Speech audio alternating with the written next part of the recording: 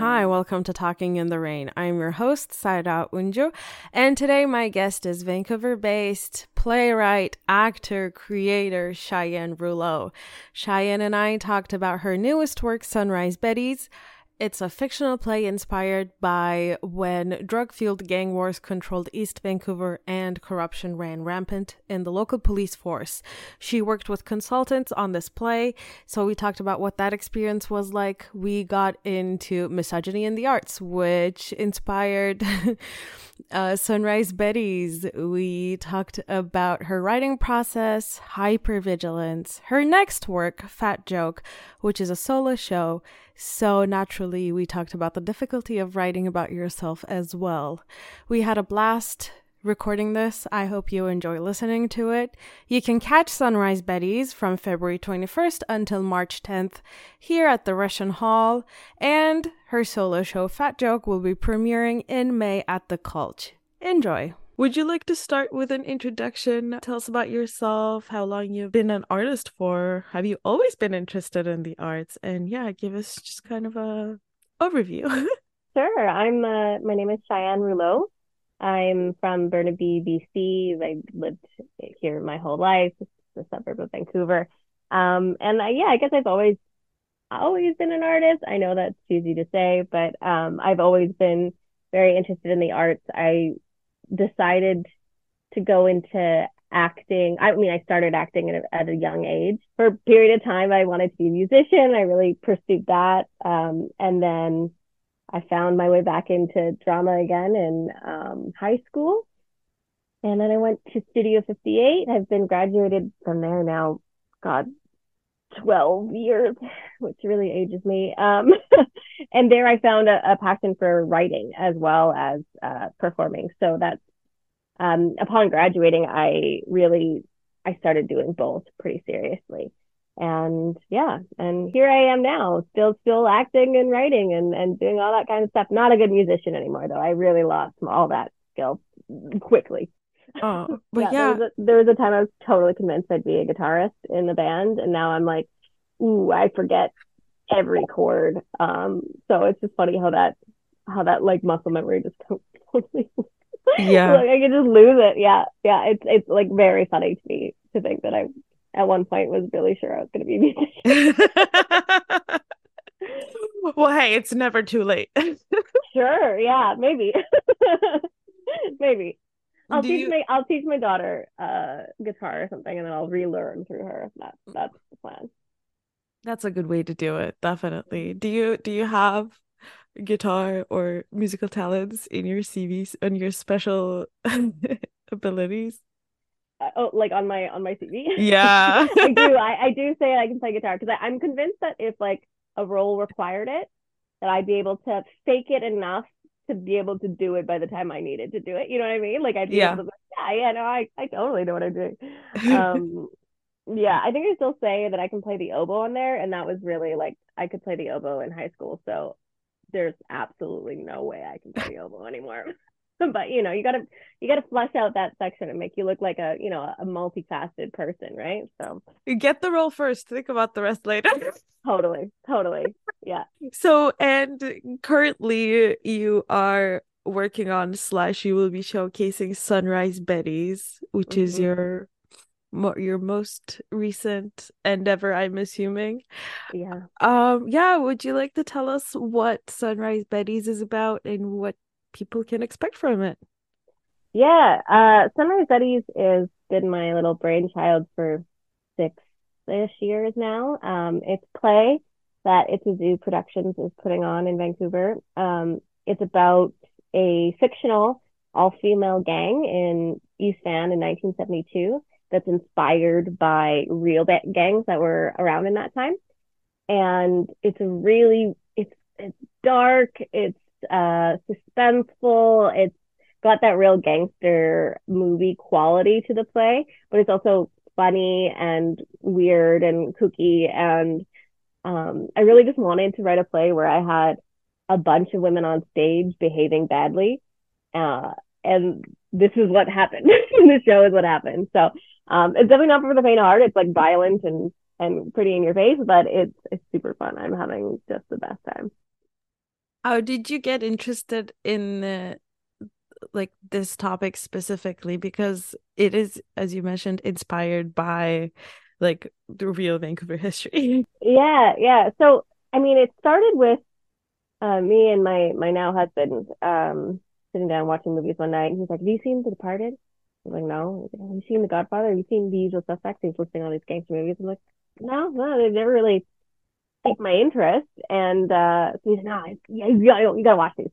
So we sat down and started watching The Departed in particular, and I was like, "Oh, I like this genre. I really like this genre."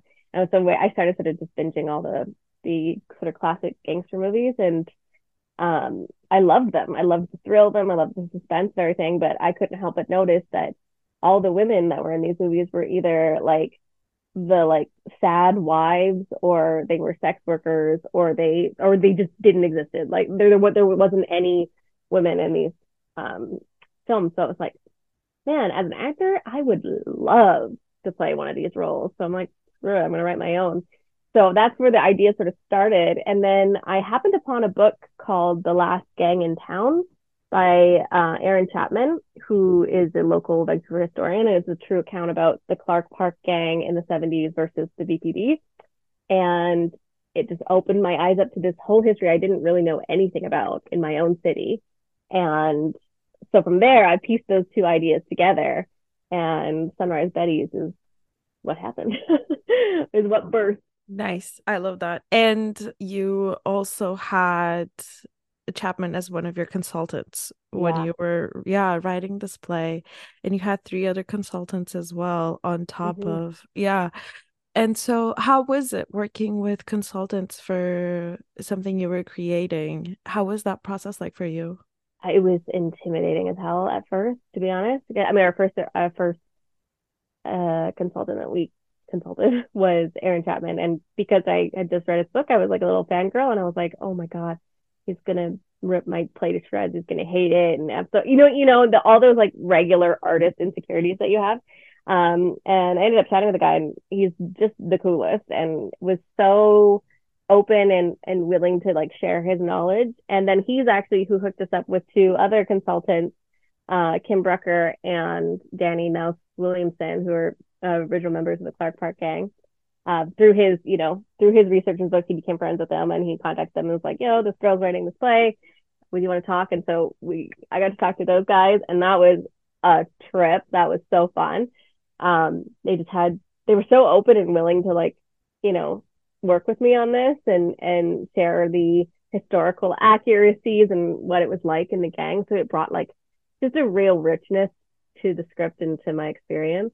And then our last consultant was John Gruinski, who's a retired BPD officer, and he actually helped form the integrated gang unit in the 80s for the BPD. So he has a lot of like inner knowledge of what the gangs were like in that time. I mean, a little bit later than the play that we're setting, but he had a lot of great insight. And the consultants have just been with us through this whole journey, and they're going to continue to be with us throughout the run and get a chance to talk with the audience members after the play and give more of their amazing, hilarious, wild selves to the project. And I'm so grateful. How long have you been working with the consultants for? Because you mentioned that this play overall has been in the works for like, what, 6 years, you said? Yeah, Yeah. wild. Wild. Time is crazy. What is time? Yeah. The other day, I literally told somebody I was 27, and I was like, I'm 34. My brain has not caught up.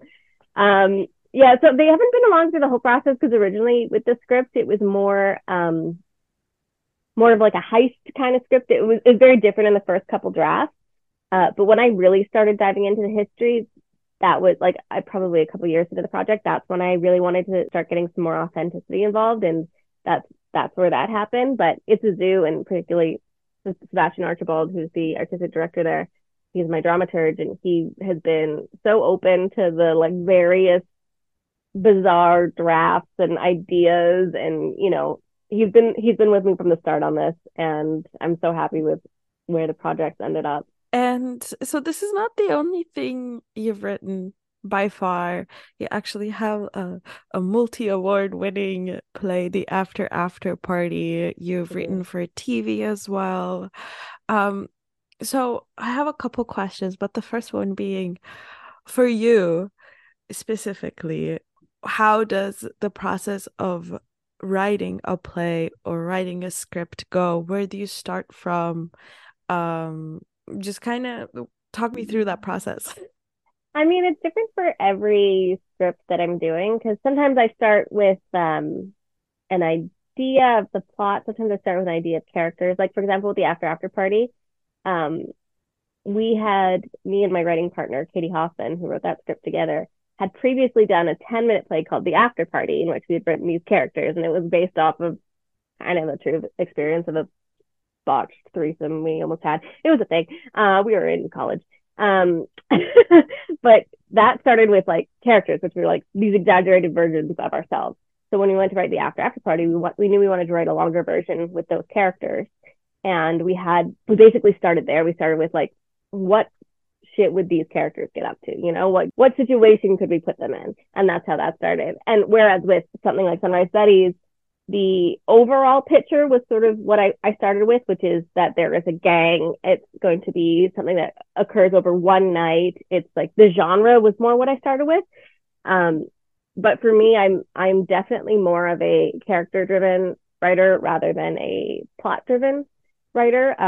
That's why I gravitate towards more like episodic TV, where you get to know the characters, and then that's the heart of the show, and then whatever situation they're in is it's kind of secondary to who they are.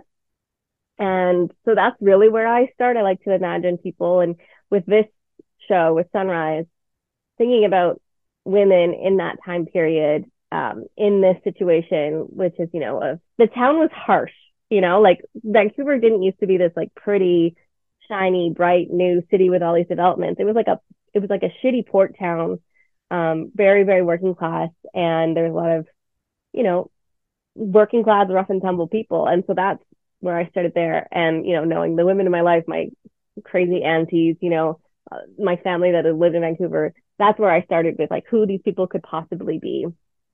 And yeah, that's what's really important to me as a writer, I think. And I think that's informed by the fact that I'm an actor, because I want every role that I write to be fun for an actor to play. I want to play that role, you know?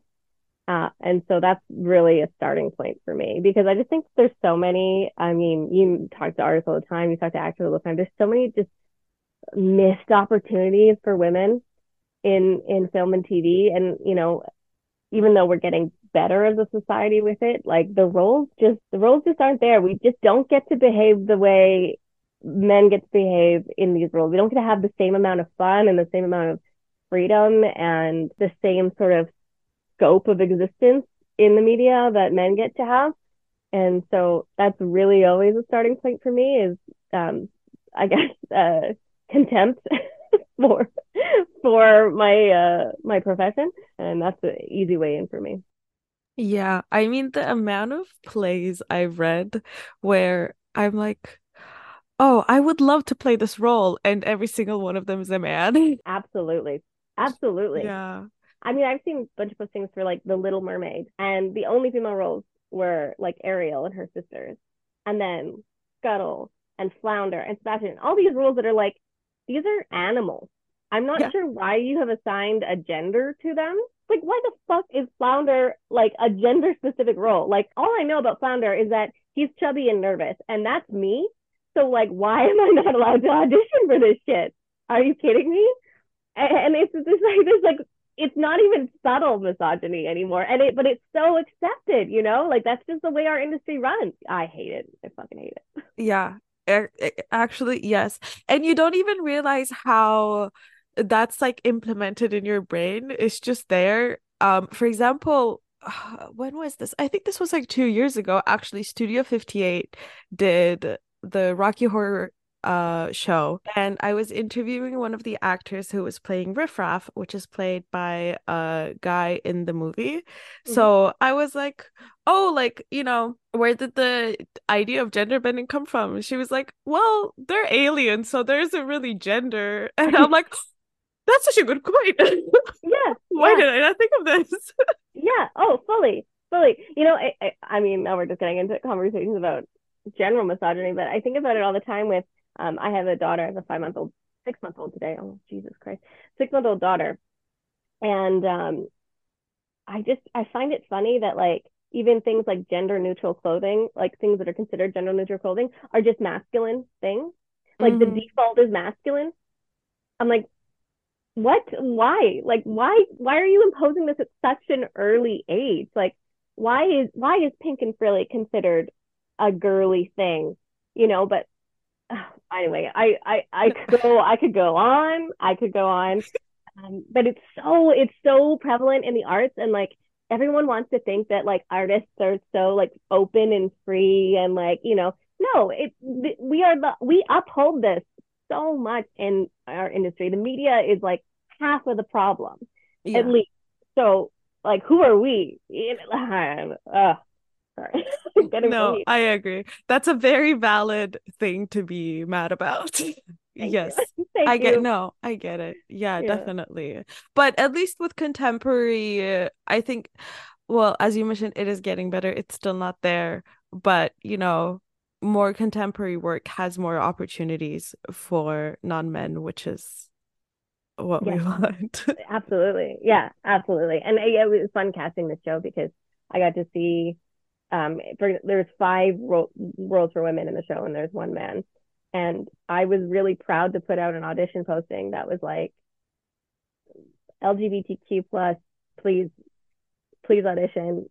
I don't care, like there's no assigned ethnicities to any of these characters. I'm not going to put them into any box. I want to see the actor that's for the part, and we'll go from there. And there's non-binary people in our show, and people of different ethnic backgrounds, and it's like, yeah, that I could never write a character thinking like I have to put this character into this box. I just want to see the actor do the thing and find the spirit of the person and go from there.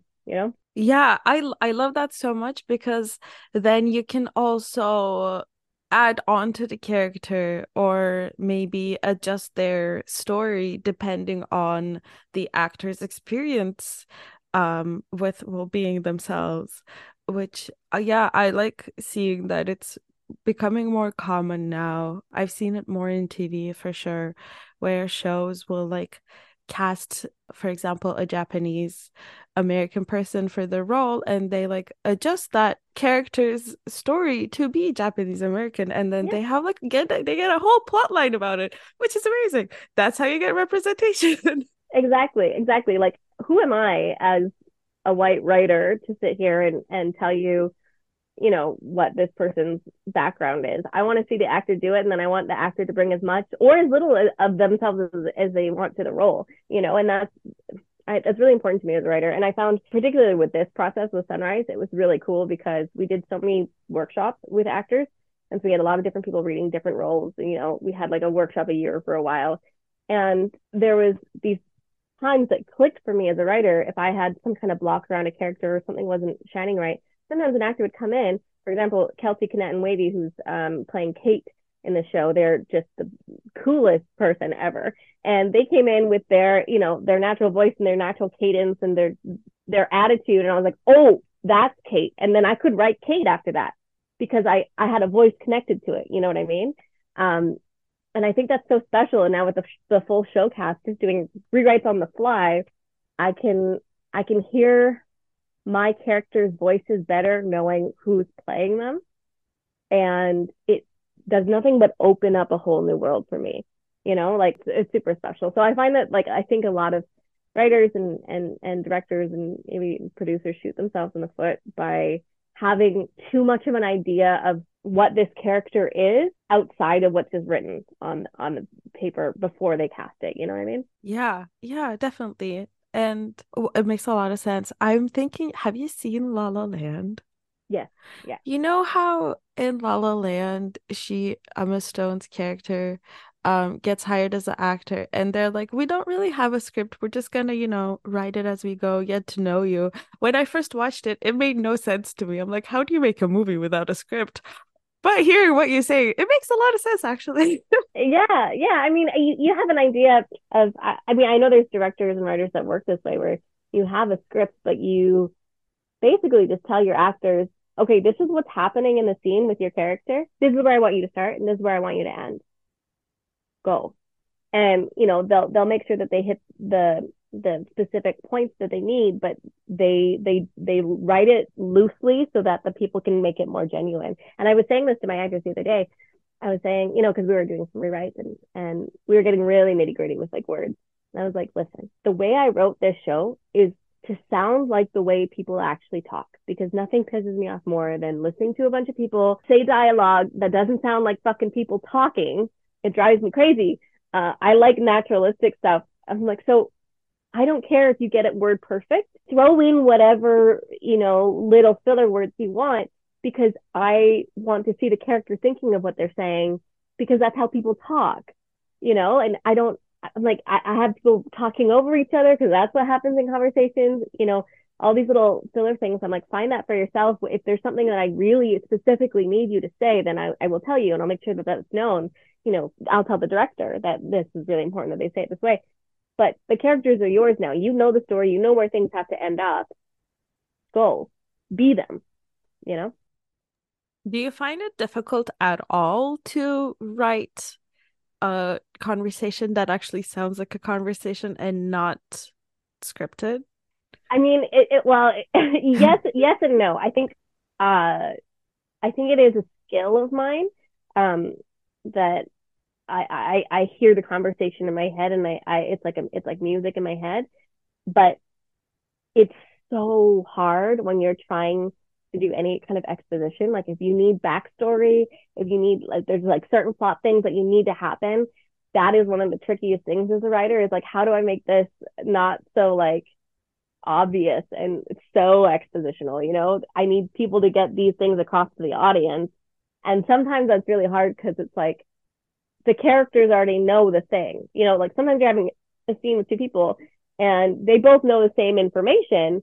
And so in real life, they wouldn't say that because they both know that they know the information, but the audience doesn't know the information. I need the audience to know the information. So how could I get the audience to know the information? And that's, that's the art of writing for sure. And definitely that's been the part of this process with the show that's been really difficult as a writer, but it's also super fun because you just find new ways to do it, and you find new ways to get things in there. And I love surprising my audience too, and that's hard because I write like the audience is really, really, really smart, because they usually are, and I usually hate scripts where they write it like the audience is really dumb. So I have to be smarter than them. I'm like, fuck. Shit, I gotta be smarter than them. So it's a lot. It's a lot of work, but I find it so fun and so rewarding when it works. Yeah, I find that with some stuff, the writers, they want to surprise the audience, but they know that the audience is smart, so then they just like make something that does not make sense, or it doesn't, follow in line with what's been happening. And oh my God, I hate that so much. Let me guess the plot twist, because you did a good job setting it up. Yes. Yeah. I'm also, I wonder, you're probably the same as me. I'm one of those people that like, I can't know anything about a movie going in. Like I'll know like the title, basic genre, sure, but I'm like, I don't want to know anything about the plot, because my writer brain and my ADHD brain and whatever, my anxiety trauma brain probably is trying to predict what's going to happen the whole time. And I want to be surprised. It happens so rarely that I actually am surprised. So I have to like, I remember my sister once begged me to watch this movie. I can't remember what movie it was. She's like, yeah, and then there's this amazing plot twist at the end. And I'm like, I don't want to watch it now. You ruined it. You ruined it just by saying that there was a surprise, because now I won't be surprised, because I know the surprise is coming. So I'm going to try and guess the fucking surprise. Yeah. It's a lot. It's exactly. Hard. Oh my God. I'm the exact same way. I knew it. It's so funny because last year I was watching a show with do you know Better Call Saul? Yeah. Yeah, so I have never seen Breaking Bad. I know nothing about it. And I am not a big drama person because I get really invested in the characters, and any smallest thing that happens to them, I just like feel so bad. So Yeah. yeah, so I'm a more of a comedy girl, and my friend showed me a scene from Better Call Saul that which was funny, and I was like, "Oh, I like it. What show is this?" And he's like, "Oh, you should watch it." And then so I started watching the first episode, and I messaged him. I was like, "Well, I just watched the first episode. It wasn't really funny. It was kind of sad. Is it gonna get funnier?" And he's like, "Oh yeah, yeah, definitely. It's gonna get so much funnier. Let's watch it together." And so he tricked me into watching 6 seasons of the show. That's However, amazing. oh yeah, it was wild. I did kind of, I would say, get him back by predicting every single plot line. Yes. Yeah. And I think around the fifth season, there was this one big episode. He's like, "You're never gonna guess what happens." And I guessed what happens. He's like, "Sarah, watching stuff with you isn't fun. How do you know what's gonna happen?" I'm like, "I analyze, I observe." Yeah, is that I mean, this is personal, but do you have anxiety problems? Nothing diagnosed. Nothing I know. Yeah, I have diagnosed anxiety problems, and so like it's something that I see so much. Um, just that like hypervigilance of like I need to know what's happening before it happens so that I'm not surprised, so that I don't have the emotional reaction. You know what I mean? Like you're like I'm planning my emotional reaction because yeah, I'm watching The Wire right now. I'm on the last season. It's a fucking devastating show. I don't know why I'm doing this to myself. Well, I do. It's the best written show on TV. Oh my god! Every episode, I'm like crying. I'm like looking at my husband, like I can't keep doing this. And he's like, we got it. I'm like, I know we have to finish it, but this is so devastating. Everything is so there's like no humor. Like it's just the fucking bleakest shit. Anyway, Oh no, I can't. I can't. it's hard out there for us sensitive souls. I yeah, I literally teared up watching the new Wonka movie. So like I love that. Yeah, I uh get it. I get it. I'm also like I also have all those like post pregnancy hormones and like we started watching The Wire when I was pregnant. I was like, oh that's my a God. terrible idea. I cry at everything. I literally cried. I was like putting baby clothes away before she was born and I was like, this No. sock is so small and I like lost my fucking mind. So yeah, I get I get it. I get it. It's Oh wild out yeah. there for us. Oh my God. But yeah. I love that you we understand each other. I appreciate that. So talking more about writing, on top of Sunrise Betties, you're also premiering a show this May called Fat Joke. Yeah. Yeah, tell me about it. What does that show entail? Oh my God. Why do I do this to myself? I don't know. I'm supposed to be a mat leave right now and I'm just premiering two shows. Fat Joke is just me on stage. It's like a one person storytelling kind of stand up comedy style show.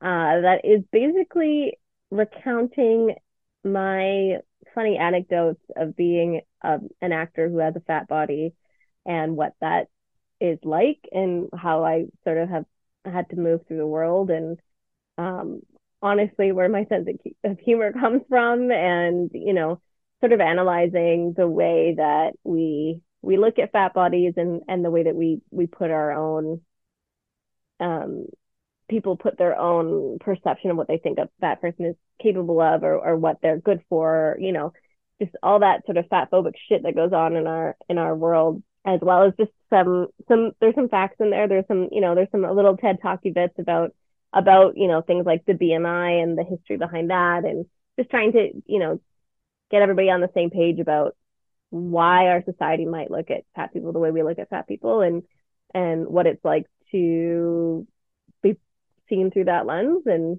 hopefully it's funny and people open up something about their own perceptions in it. And yeah, I'm not there to change minds or anything, but I am there to tell my story, and we'll see how people respond.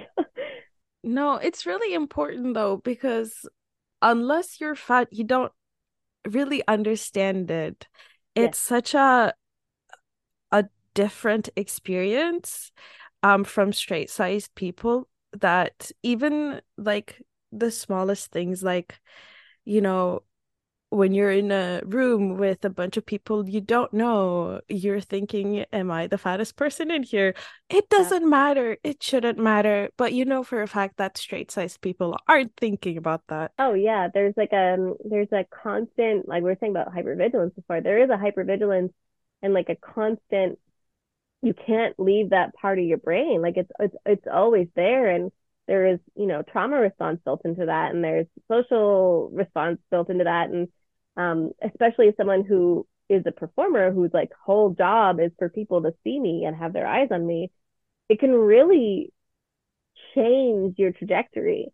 Um, and it really, writing this play, I've opened up my own eyes how much it has influenced my development, and some in some good ways, in some, dramatic ways, in all sorts of ways.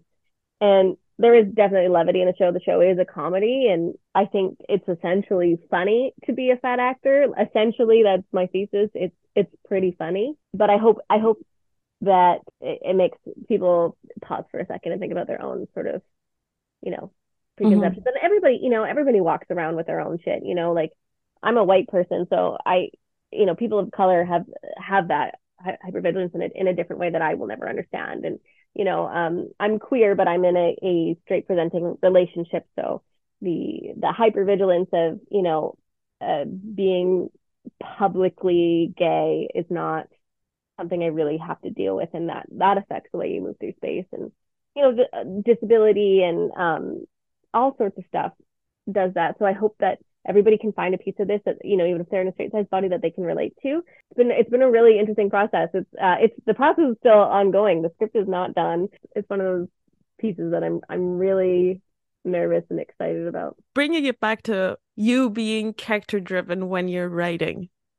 So writing something like Fat Joke, where essentially you are the character you are writing for, how has that been different from writing for something like Sunrise Betties? It's a lot more difficult. And you'd think it would be easier because like I'm a real person and I know all my experiences, and so background done. But it's so vulnerable, and I've actually been struggling with it a lot because I've had a pretty traumatic year. With my pregnancy was I was very, very ill, and the birth was really difficult, and my daughter was in the hospital for 2 months, and I was in the ICU. Like I almost died this year, and so I have my relationship with my body is really fragile right now, and so there takes so much vulnerability to like truth to write the truth about yourself, and I've been really struggling with it, to be honest. In the wake of all these things happening. And my lovely director, producer, Chelsea Haberlin, has just been reminding me that like you'll never be able to write the full experience of who you are, and you don't need to include everything because you've been on this planet for 34 years and you have hundreds and hundreds and thousands of stories. So if you're nervous about saying anything, you don't have to say those things. You don't have to talk about those stories. You can be wherever you need to be in the piece to do it, right? Like I don't need to talk about all of my trauma. I can talk about the pieces of trauma that I feel like are resolved or that I'm okay with sharing.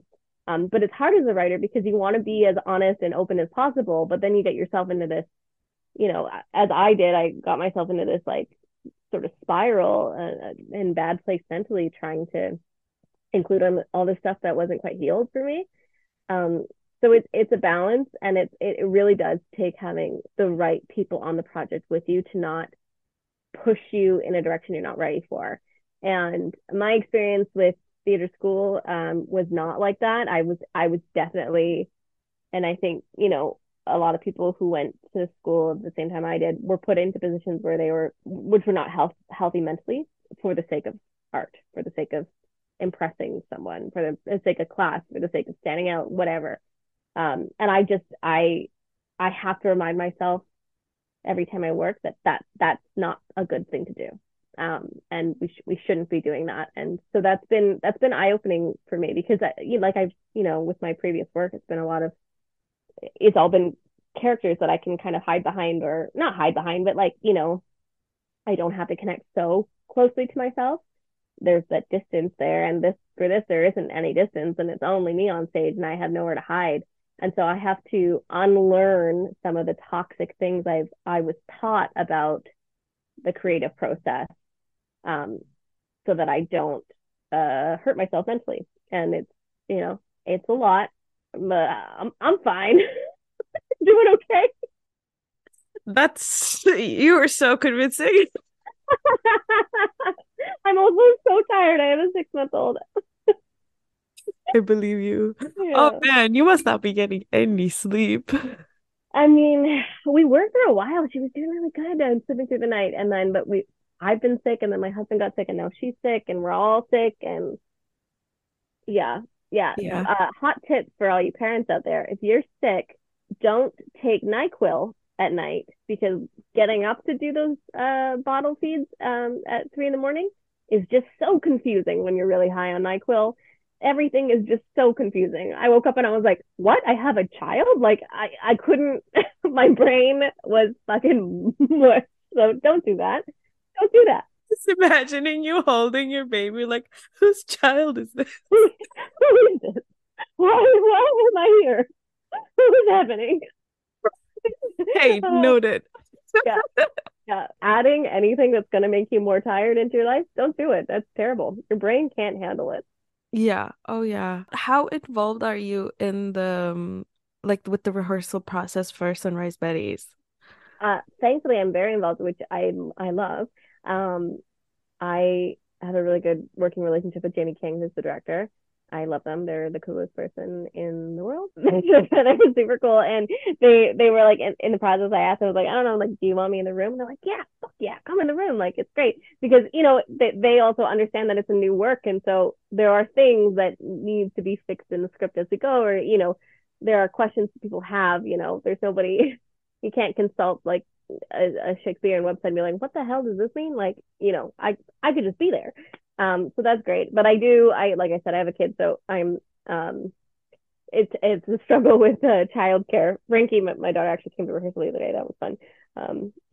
She like fell asleep in the middle of this like really intense violent scene. It was hilarious.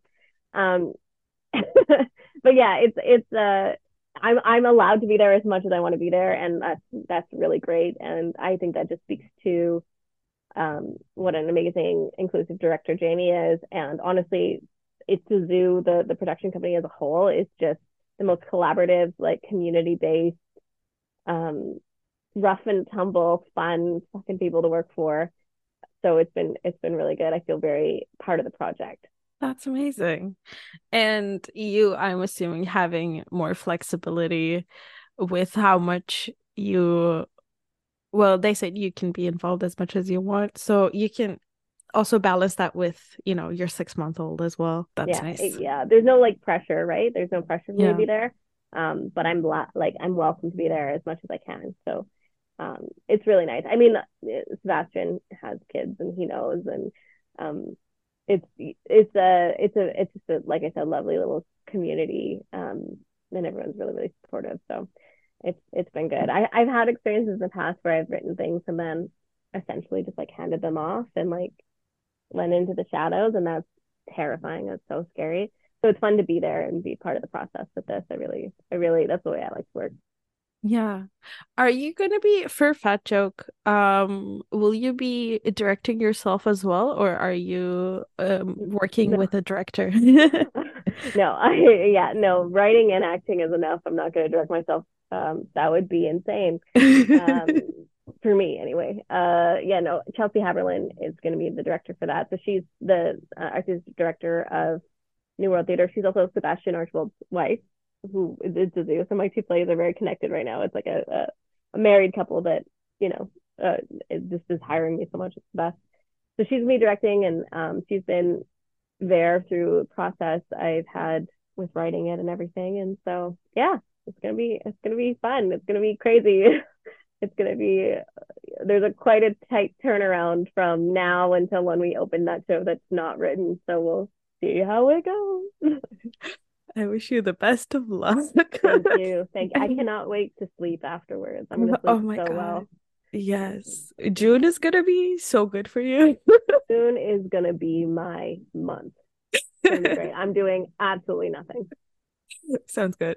Everyone can just lose my phone number for 1 month.